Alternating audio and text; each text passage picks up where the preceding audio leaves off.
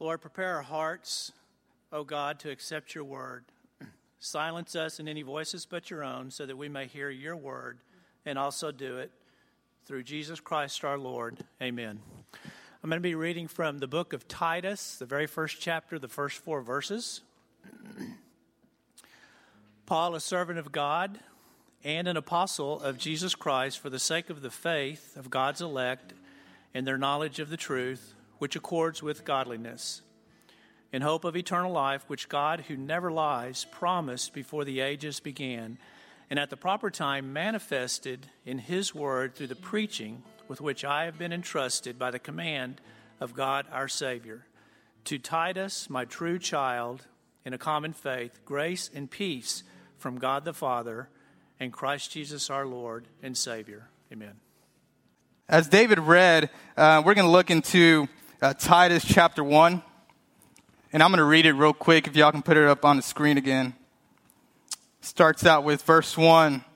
Paul, a servant of God and an apostle of Jesus Christ, for the sake of the faith of God's elect and their knowledge of the truth, which accords with godliness, in hopes of eternal life, which God, who never lies, promised before the ages began, and at the proper time manifested in his word through the preaching with which I have been entrusted by the command of our God Savior.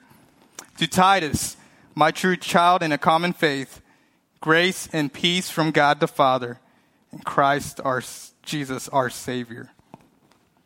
Before we really dissect this passage, if you don't know about me, I want to give you a little info about me. I'm very into artsy stuff. I'm not going to say I'm an artistic guy because that would make me sound like I'm great, but I'm into art, and so you can find me on Instagram, and you can be like, dude, you take Instagram way too serious, like, you make my photos look bad. I get that a lot, but I love art. I love going to museums. On Thursdays, if you don't know, by the way, free admission into the Museum of Fine Arts.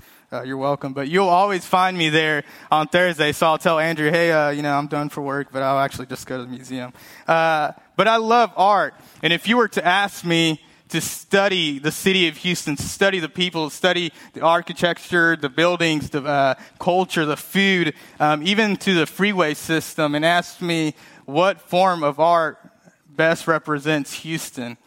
I'm sure all you guys might have an idea. Some of you may not even have one name of a type of form of art. But that art that I would tell you represents Houston would be the art of doing your own thing. And I think it's the society we live in and the culture we live in, especially the city we live in, that we all seem to tell each other, do your own thing. That's what true life means. That's what living the good life is just do whatever you think is best, and life is going to be great. And when you die, you can say you had a great life. And it sounds freeing and it feels good, but obviously that creates this chaos, this atmosphere that we all have each other's opinions. And some are small, such as, is that my parking spot? Is that your parking spot? Some are big, such as, what should we do with the poor? And so I ask you today, what are you doing? And so if I ask you, some of you might say, I'm doing my own thing, or I'm okay. I'm just going with how the day goes, or I'm just going how life goes, or I'm going with the flow of life. And so you add this idea of just doing your own thing to millions of people, and it creates a chaos. It creates pressure. There's a clash now of ideas, and we start having these conversations. Should I get divorced? Should I not?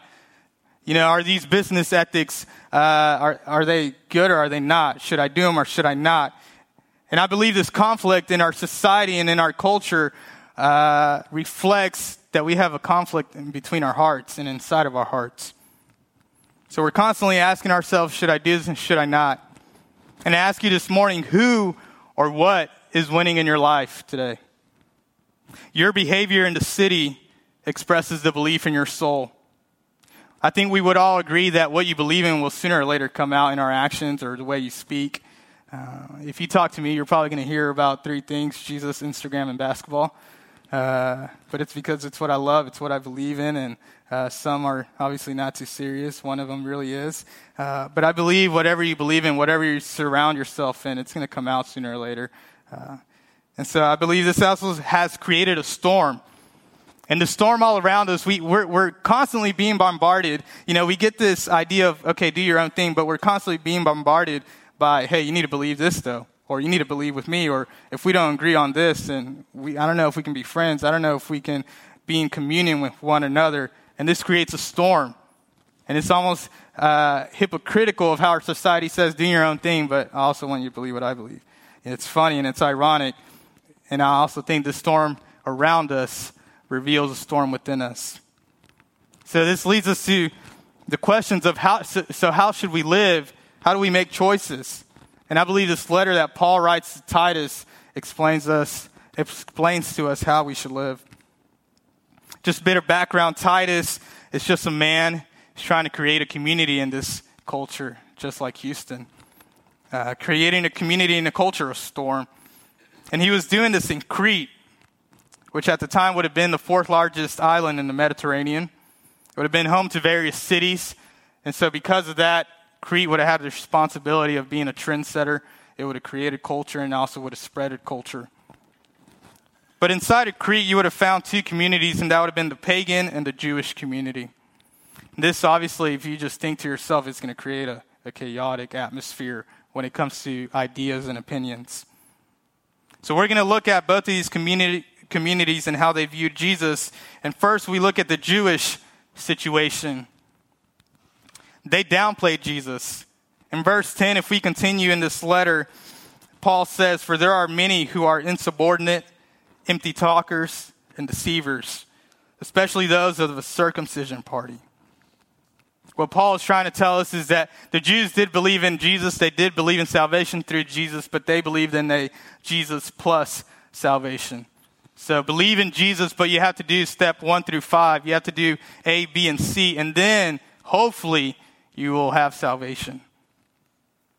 The pagans, on the other hand, just flat out ignored Christ. If you read in this letter, Paul almost says that the pagans, they thought, the Cretans, they thought they were the original Greeks, which I can, identify with that because a lot of you guys and a lot of my friends, they call me out for being hipster. And I always think it's funny because even my roommate, he'll say, "Man, you said you knew that song before it even came out." And I'm like, "Yeah, well, I kind of did, but I probably wrote it. They just didn't even know." But this is the mentality that the pagans had. They thought they were the first ones. They thought they were the original ones. And so they almost had this ego that they're above the rest of the Greeks. And so I believe that this is Houston.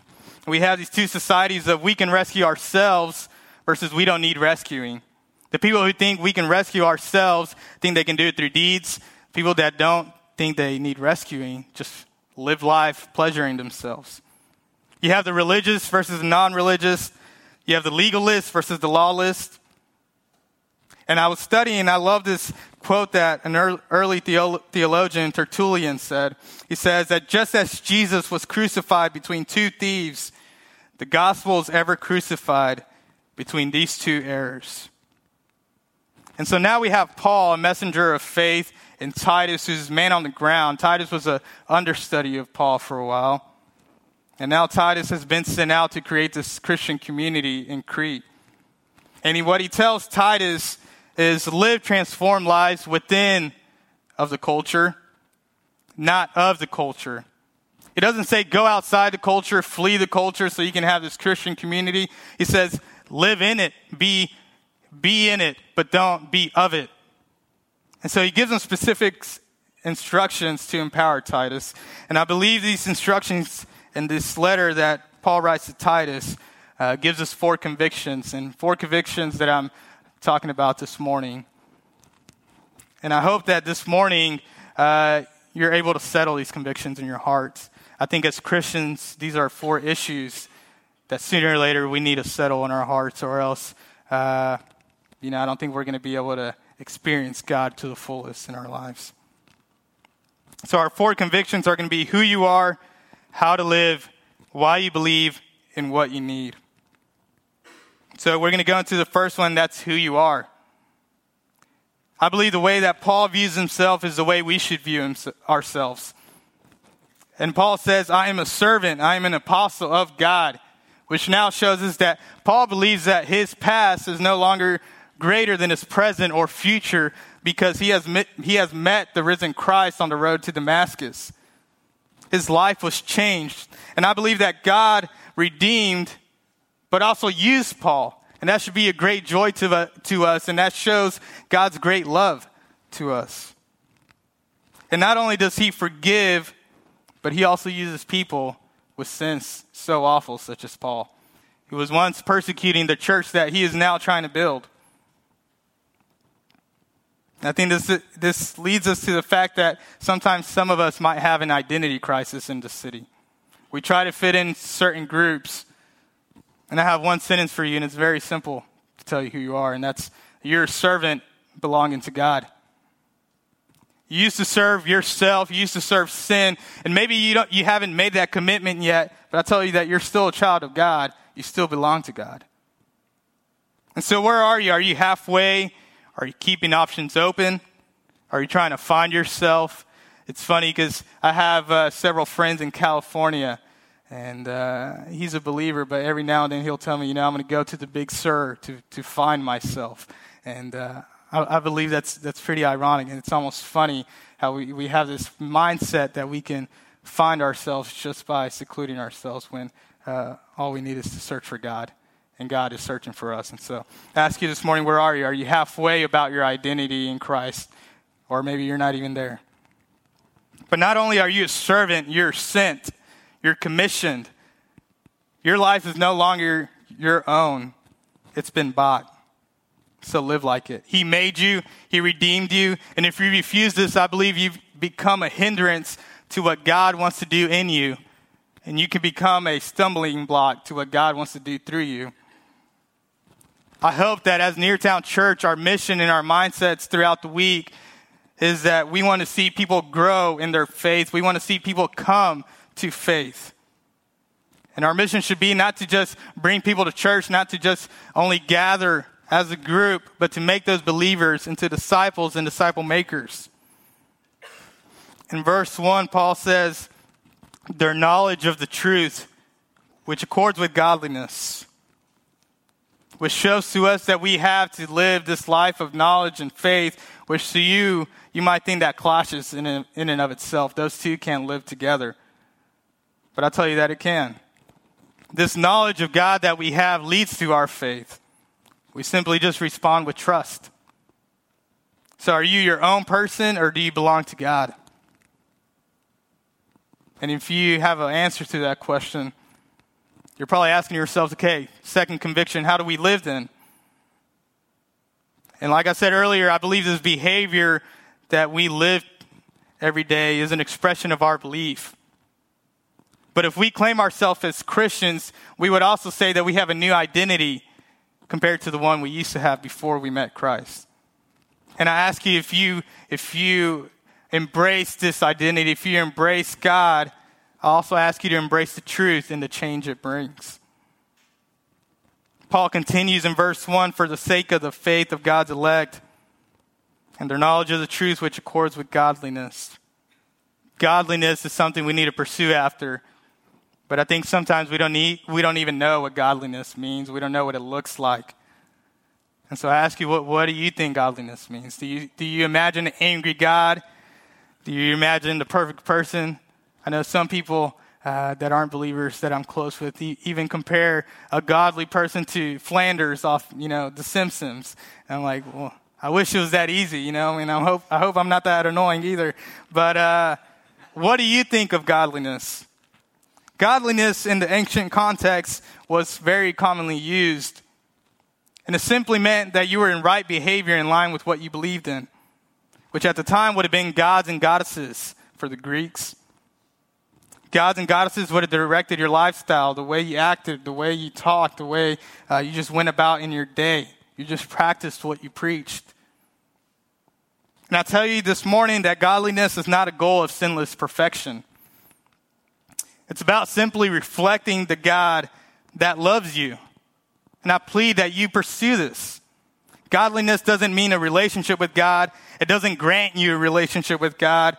A relationship with God grants you godliness. Verse 16, Paul says, they profess to know God, but they deny him by their works.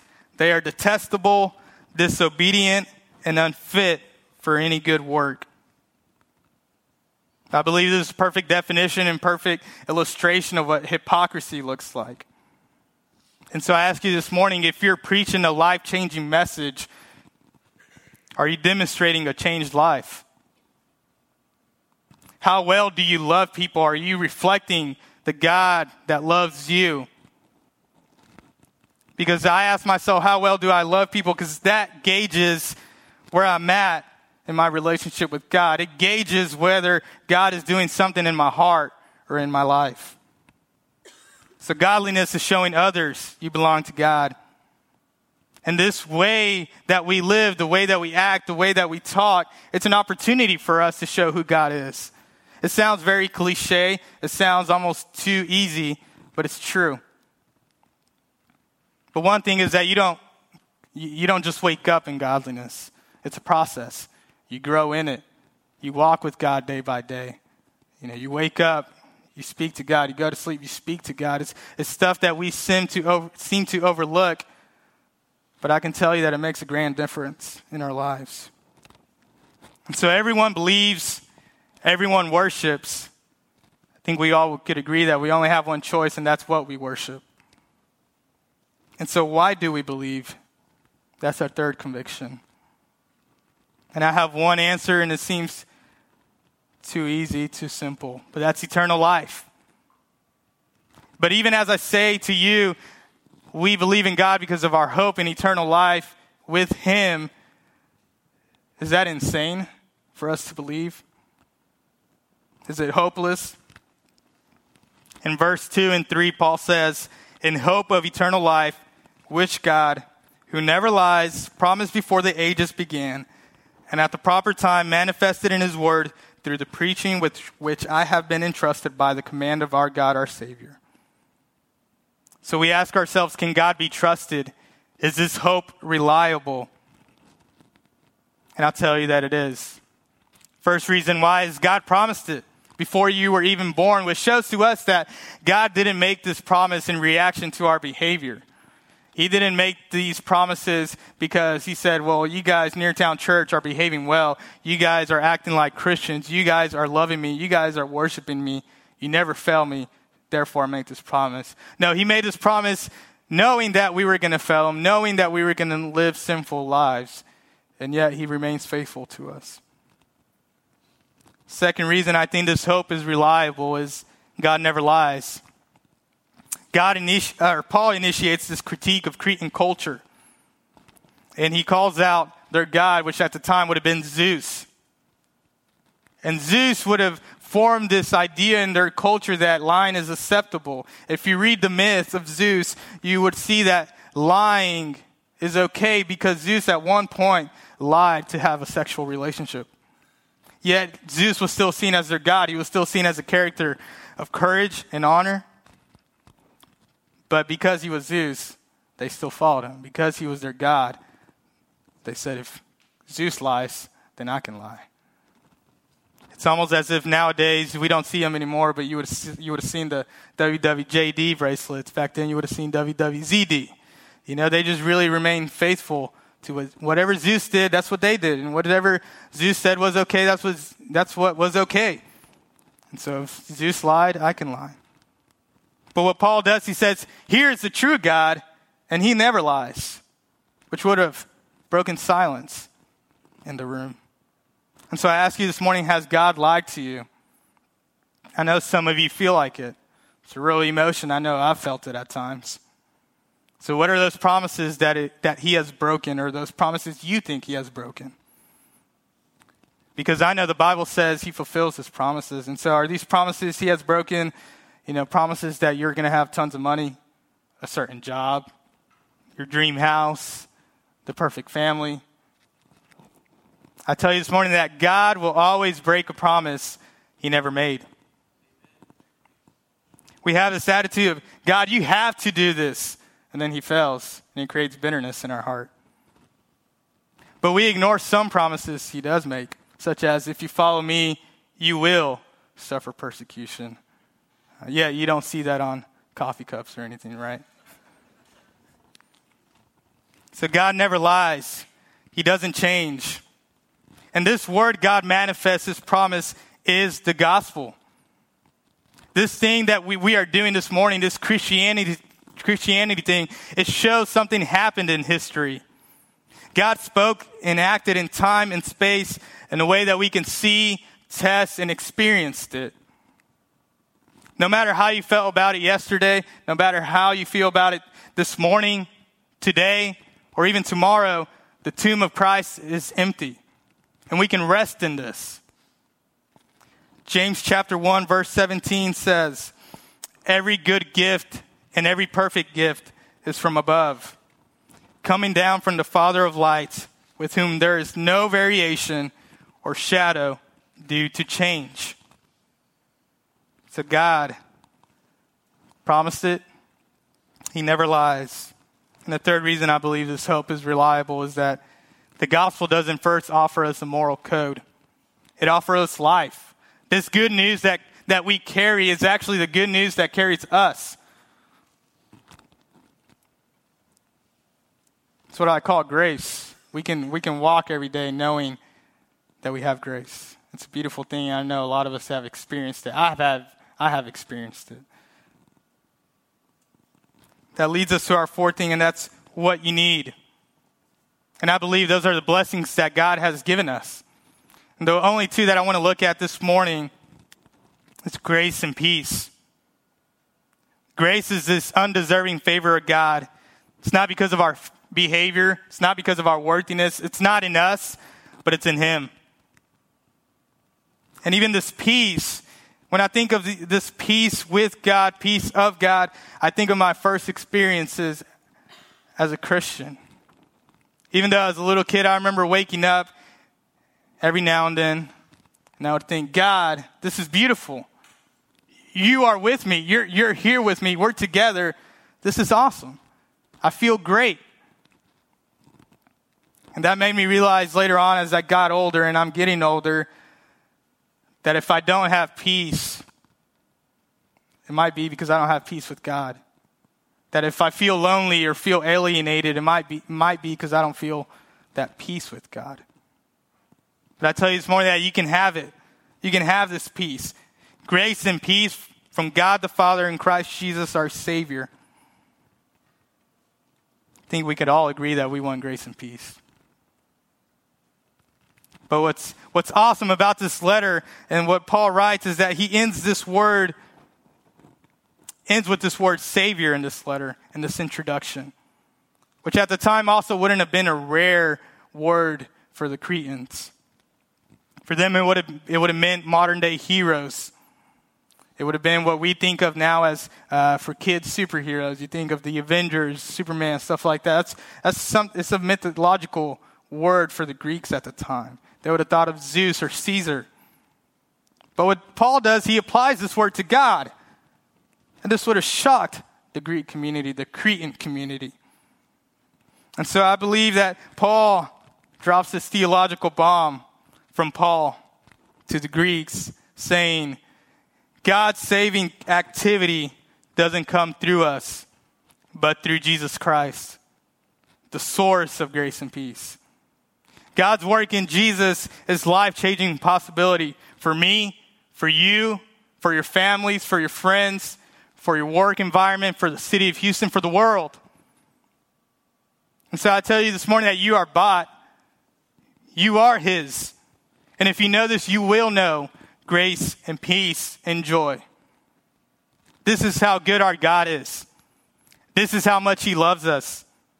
And what would it look like if you worshiped as if you experienced grace and peace every day? What would it look like on Monday? What would it look like on Tuesday? What would it look like on Sunday? What would our church look like if we were experiencing grace and peace? If we knew what that felt like? And so what is the world saying? Do your own thing. But I ask you, what do you know? And if you don't know, I want to let you know that you have a Savior. And no matter your circumstance, it's going to be okay. And I think about the first verse of Psalm 23. It says, "The Lord is my shepherd. I lack" what? Nothing. What's beautiful about the fact that God illustrates a shepherd and a sheep is that a sheep doesn't have a defensive mechanism. It's almost wimpy. So why would God use sheep for us? Why would he use sheep to illustrate who we are in comparison to him? Something that I was studying this week is that back in the day, or even now, a shepherd would get down on its knee and he would cover the face of the sheep with oil. And the reason why is because flies would get up in the nose of the sheep, lay eggs, and then those flies would get in the brain. And so sometimes you can even see sheep banging their heads on rocks out of frustration, trying to get rid of that annoyance in their heads. And I believe that almost paints a picture of what some of us or some of the people in our city look like. They're being bombarded by this unrestfulness, this annoyance in their life because they don't have peace with God. They haven't experienced this grace of God.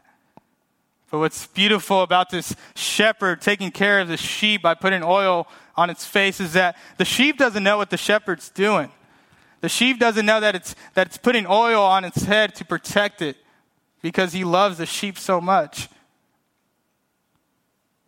And I believe that's the beautiful thing, that God loves you so much.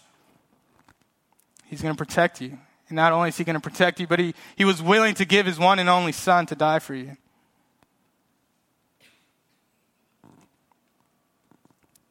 And so I tell you this morning that we do have a Savior. This hope is reliable. We can trust God. And best of all, the tomb of Christ is empty. And that's a hope we can rely on.